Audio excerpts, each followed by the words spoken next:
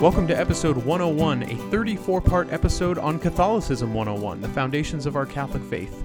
These episodes originally premiered on YouTube. You can find the original video linked in the description to this episode, as well as a discussion guide for your benefit and whoever you might be listening with.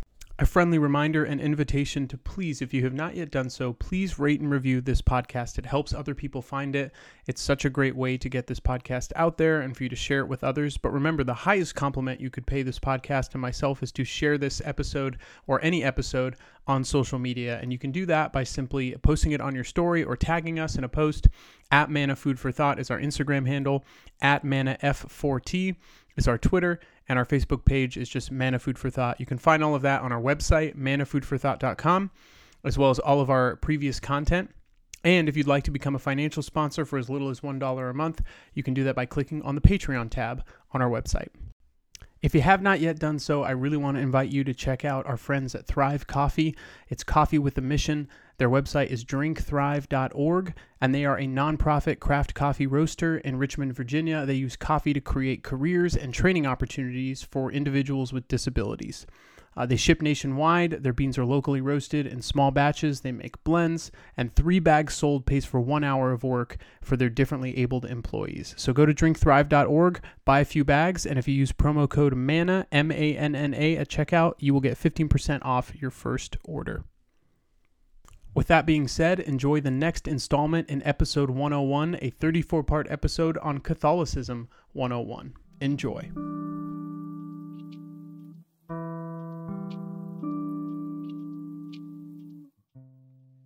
In 2007, the Washington Post ran an experiment about the effect that context has on a person's perception. They sent a man to play violin on the Washington Metro at a station one morning during rush hour. And he played there for about 45 minutes. He played 6 pieces by Johann Sebastian Bach, and an estimated 1,100 people passed him by. And after those 45 minutes, only about 20 people paused to drop change, and less than 10 people actually stopped to listen to him play. And when he was done, nobody applauded. What people didn't realize was that man was a Grammy Award-winning violinist named Joshua Bell. He'd been playing some of the most intricate pieces of music ever written, and he was playing them on a violin that was worth over $3.5 million. Only 3 days before that, he had played to a packed Boston Symphony Hall, where the cheapest tickets were $100. All these people probably cheered him on and applauded in that symphony hall, but in the Washington Metro, it made no difference. You see, location and context matters.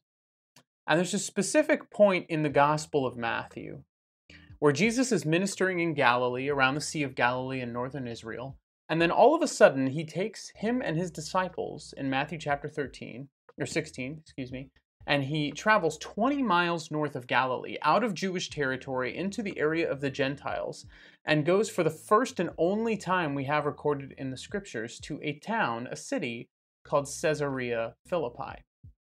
And he goes to Caesarea Philippi because the city of Caesarea Philippi is built on a giant cliff face into the rock. It's named for Caesar and Philip the Tetrarch, the 2 secular leaders or rulers of the area. And it is built into the precipice of this cliff face, which is 100 feet high and 500 feet wide. And at the top, there's a temple to Caesar, and there are also worship temples for the god Baal and the god Pan, both of whom are often depicted as or associated with the devil. And in some of these temples, one of them in particular, there was an opening in the rock face where human sacrifices would be thrown down, and that gained the nickname the Gates of Hell, or the Gates of the Netherworld. And so when Matthew writes that Jesus goes here and has this story where Jesus arrives and asks the apostles, who do they say that the Son of Man is? And they're saying, oh, some people say this, some people say that. He says, who do you say that I am? And Peter says, you are the Messiah, the Son of the living God. And so Jesus blesses him in reply, and he says this, and so I say to you, you are Peter, which means rock, and upon this rock I will build my church, and the gates of the netherworld shall not prevail against it. I will give you the keys to the kingdom of heaven. Whatever you bind on earth shall be bound in heaven. Whatever you loose on earth shall be loosed in heaven. He calls Simon, formerly named Simon, now Peter, which means rock. And that name does not exist anywhere in history prior to this moment. It was a noun for a rock. And he renames him that, and he says, upon you, not upon this cliff, this rock city of satanic worship, of devil worship, of pagan worship, of worship of the secular rulers. No, I am coming to start a particular church. You will be in charge, and the gates of the netherworld, the death, the sacrifice, all those things that happen here will not prevail against it. I give you keys, which implies authority, and that evil will never prevail against it. That is the specific context that is important to show that Jesus came to start a church. We know that our desires, as we've learned in these episodes, point to something outside of ourselves, and that is God, that He is real, wants to be in relationship with us, and that we can know Him and have faith in Him and know that He came as His Son Jesus and really lived, really rose from the dead, but also that when He came, He intended to start a church so that we could be in continuous relationship with Him and achieve salvation, or the gift of salvation, accept it and receive it, and be cleansed of the sins and the obstacles that prevent us from it for all eternity, at least until He comes again and the world ends. And so Jesus came to start a church, specifically with Peter at the head. And Peter was one of the most important apostles, if not the most, because he's always called away for these special moments with Jesus. So it's clear that he had something particular in mind for Peter. So after Pentecost, which we heard about last week when we talked about the Holy Spirit in the last episode, the church grew now that the apostles had this power and guidance of the Holy Spirit. They began to meet in house churches. They lived underground when churches and Christians became persecuted. And their church took on specific characteristics. It says this in Acts chapter 2, verse 42, that they devoted themselves to four things: to the teaching of the apostles, to the communal life, to the breaking of the bread, and to the prayers. Now, as Catholics, we have something called the four marks of the church. And if you've ever been to Mass, if you've ever prayed the Nicene Creed, we say at every Mass and every time we pray the Creed, I believe in one holy, Catholic, and apostolic church. Those are the four marks of the church: one, holy, Catholic, and apostolic.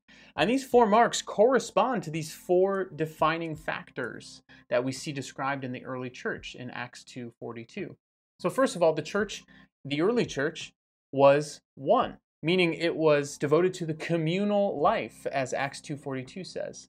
That church was unifying. It says a few verses later in Acts chapter 2, all who believed were together and had all things in common. They would sell their property and possessions and divide them among all according to each one's need. And so there was a sense of unity here. There was no division. There was no sectarianism. We saw that a lot in Judaism with the Pharisees and Sadducees, the Essenes, the Zealots. But no, they were all together providing for the needs of one another. The Spirit unified them. Secondly, it was a holy church, meaning that they were devoted to the prayers, as it says in Acts 2:42, that this church was sanctifying. You may have heard it said before that the church is not a museum for saints, but a hospital for sinners. That is the purpose of going to church. It's not so we can be like, look how holy we are, but because we recognize we need a Savior and that we need the sacraments, we need the Mass to sustain us, to nourish us. And so sometimes people will get really frustrated that there's a lot of hypocrites in the church. And often my playful response is, well, what did you expect? Like, we're a bunch of sinners recognizing we need a Savior. If we all get together, we're going to mess up. Now, there have been a lot of unfortunate mistakes and sins that have happened in the hierarchy of the church, and those things are not okay. And sin is never okay. It doesn't mean it's allowed. But it doesn't mean that we should also expect that it's completely gone. Like, we are all imperfect. We will all mess up. But the church exists to sanctify us, to make us holy, and to help us on that road to heaven. So if one, holy and Catholic, is the third mark. This is the universality of the church. That's what the word Catholic, katholikos, means, universal. And in Acts 2:42, it says they were devoted to the breaking of the bread, that this was a new covenant that was established for all people. It was no longer just the Jewish Passover, but Jesus changes that and transforms it into the new covenant of the Mass and creates a church that is evangelizing, that is going out and bringing everyone into the fold, that is no longer exclusive, but completely inclusive of all people. That we as Catholics have a desire for the entire world to know salvation in Jesus Christ.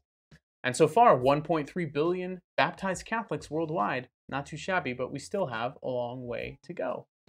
And lastly, the church is apostolic. And that corresponds to Acts 2:42, where it says they were devoted to the teachings of the apostles. That our church is always proclaiming the truth that comes from that apostolic authority that Jesus gave, starting with Peter and then extended to all of the disciples and apostles later in the Gospel of John.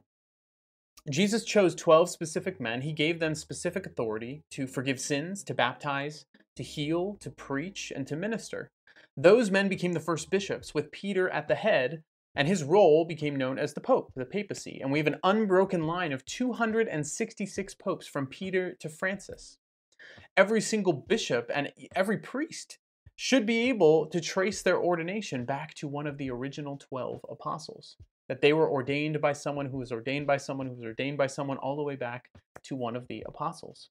And that is where their authority comes from. That is where the power they have to confer the sacraments comes from. That is why they can stand in persona Christi, in the person of Christ, when they administer sacraments, because Christ gave that authority to the apostles, and they gave that authority to those who came after them. Our church is called something that is infallible. Our church is infallible. That means it cannot make an error when it comes to official teaching. Now, this does not mean that the people in the church cannot make mistakes, because Lord knows I make mistakes all the time. The Pope makes mistakes. He goes to confession like once every week or two. And so if the Pope is going to confession, like, come on. We all make mistakes. But the doctrines of the church, the teachings, those we believe are guided by the Holy Spirit, and they are rooted in that apostolic authority that has been given by Christ. So no one else can claim that for themselves. Jesus founded a specific church, and that church was the Catholic Church, the only church that bears these 4 marks to this day. Every other church, as wonderful as they are, and as some version of the truth that they contain, they can only trace their origins to a human founder or to a split from the Catholic Church. And those founders did not claim to be God. They were not God himself. They were not Jesus. Even go to Wikipedia and you look up the Catholic Church and it says founder, Jesus Christ, according to sacred tradition. Like, that is who we are. Look at history. That is who founded our church. And we take Jesus at his word. And not only Jesus, but the entire Trinity was involved in the establishment of the Catholic Church. God the Father, from the beginning of time, he calls the church into existence by making these covenants with people. So first he created Adam and Eve. He made a covenant with them as a couple. He promised a redeemer when original sin fell into the world. And then he made a covenant with Noah and his family, a holy family, and he promised never again to destroy the earth. He chose Abraham in Genesis and made a covenant with him and his what would become his tribe, and promised that they would become a great nation. And then when they had become a great nation but had become enslaved, he chose Moses and made a covenant with him and his nation, and he promised that he would give them the law, which he did at Mount Sinai in the 10 Commandments. And then he chose King David and made a covenant with him to have a holy kingdom, and promised that a temple would be built, and it was by David's son, King Solomon. And so all these signs and covenants of God specifically choosing and instituting a group of people for a purpose. And then when he comes as the Son, Jesus formally establishes that church. This is what it says in the Catechism, paragraph 766. The church is born primarily of Christ's total self-giving for our salvation, anticipated in the institution of the Eucharist and fulfilled on the cross. The origin and growth of the church are symbolized by the blood and water which flowed from the open side of the crucified Jesus. For it was from the side of Christ as he slept the sleep of death upon the cross that there came forth the wondrous sacrament of the whole church. Listen to this. As Eve was formed from the sleeping Adam's side, so the church, the bride of Christ, was born from the pierced heart of Christ, hanging dead on the cross. And then the Holy Spirit, the third person of the Trinity, then filled the church with power and wisdom at Pentecost and continues to guide and sustain the church until the end of time. St. Irenaeus once said that where the church is, there also is God's Spirit. Where God's Spirit is, there is the church.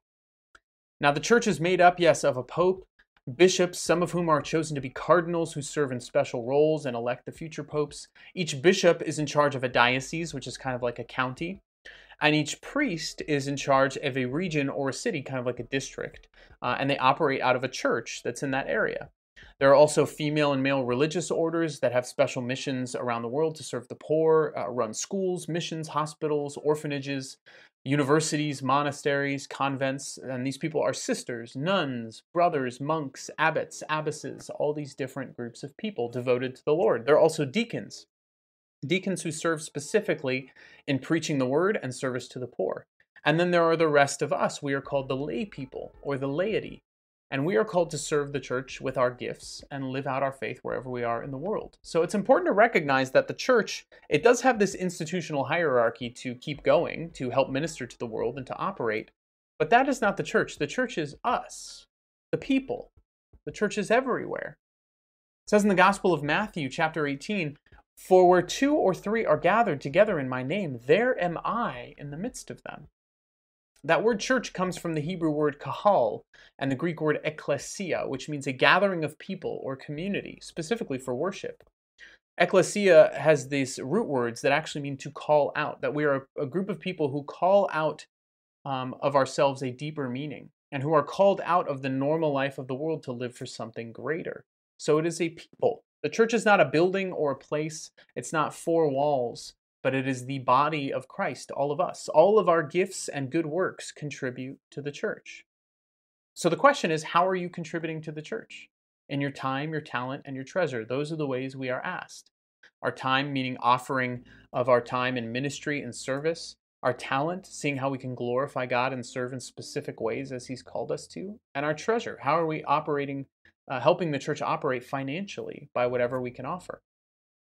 The mission of the church that we all carry is in Matthew 28, the very end of Matthew. "Go therefore and make disciples of all nations, baptizing them in the name of the Father and of the Son and of the Holy Spirit, teaching them to observe all that I have commanded you. And behold, I am with you always until the end of the age." So to become part of the church, you are baptized. Our baptism, we believe, is the key to our salvation. We become adopted sons and daughters of God and members of the family of God, which is the church. And so, as in every family, we have responsibilities by virtue of being in the family. By virtue of our baptism, we have what's called the 3 offices of baptism: the priestly office, the prophetic office, and the royal office. In our priestly office, we're meant to cultivate the beauty of worship, share the beauty of a relationship with God with others. And so that comes in our evangelizing, but it also comes in the beautiful celebrations of Mass and the sacraments. As a prophetic people, we're called to preach the truth, to be formed in our faith and to form others in it. And as a royal people, we lead in the same kind of kingship that Jesus did, who led by serving others. And so as a royal people, we're called to work for the good of all through acts of service, mission, and justice. You are the church. You have a mission, a purpose to share beauty, truth, and goodness with the world, to create belonging and to share the love of Jesus Christ wherever you are. So how are you giving of your time? How are you giving of your talent? How are you giving of your treasure as an integral part of the one holy Catholic and Apostolic Church instituted by Jesus Christ Himself almost 2,000 years ago? How are you doing those things? And how can you start?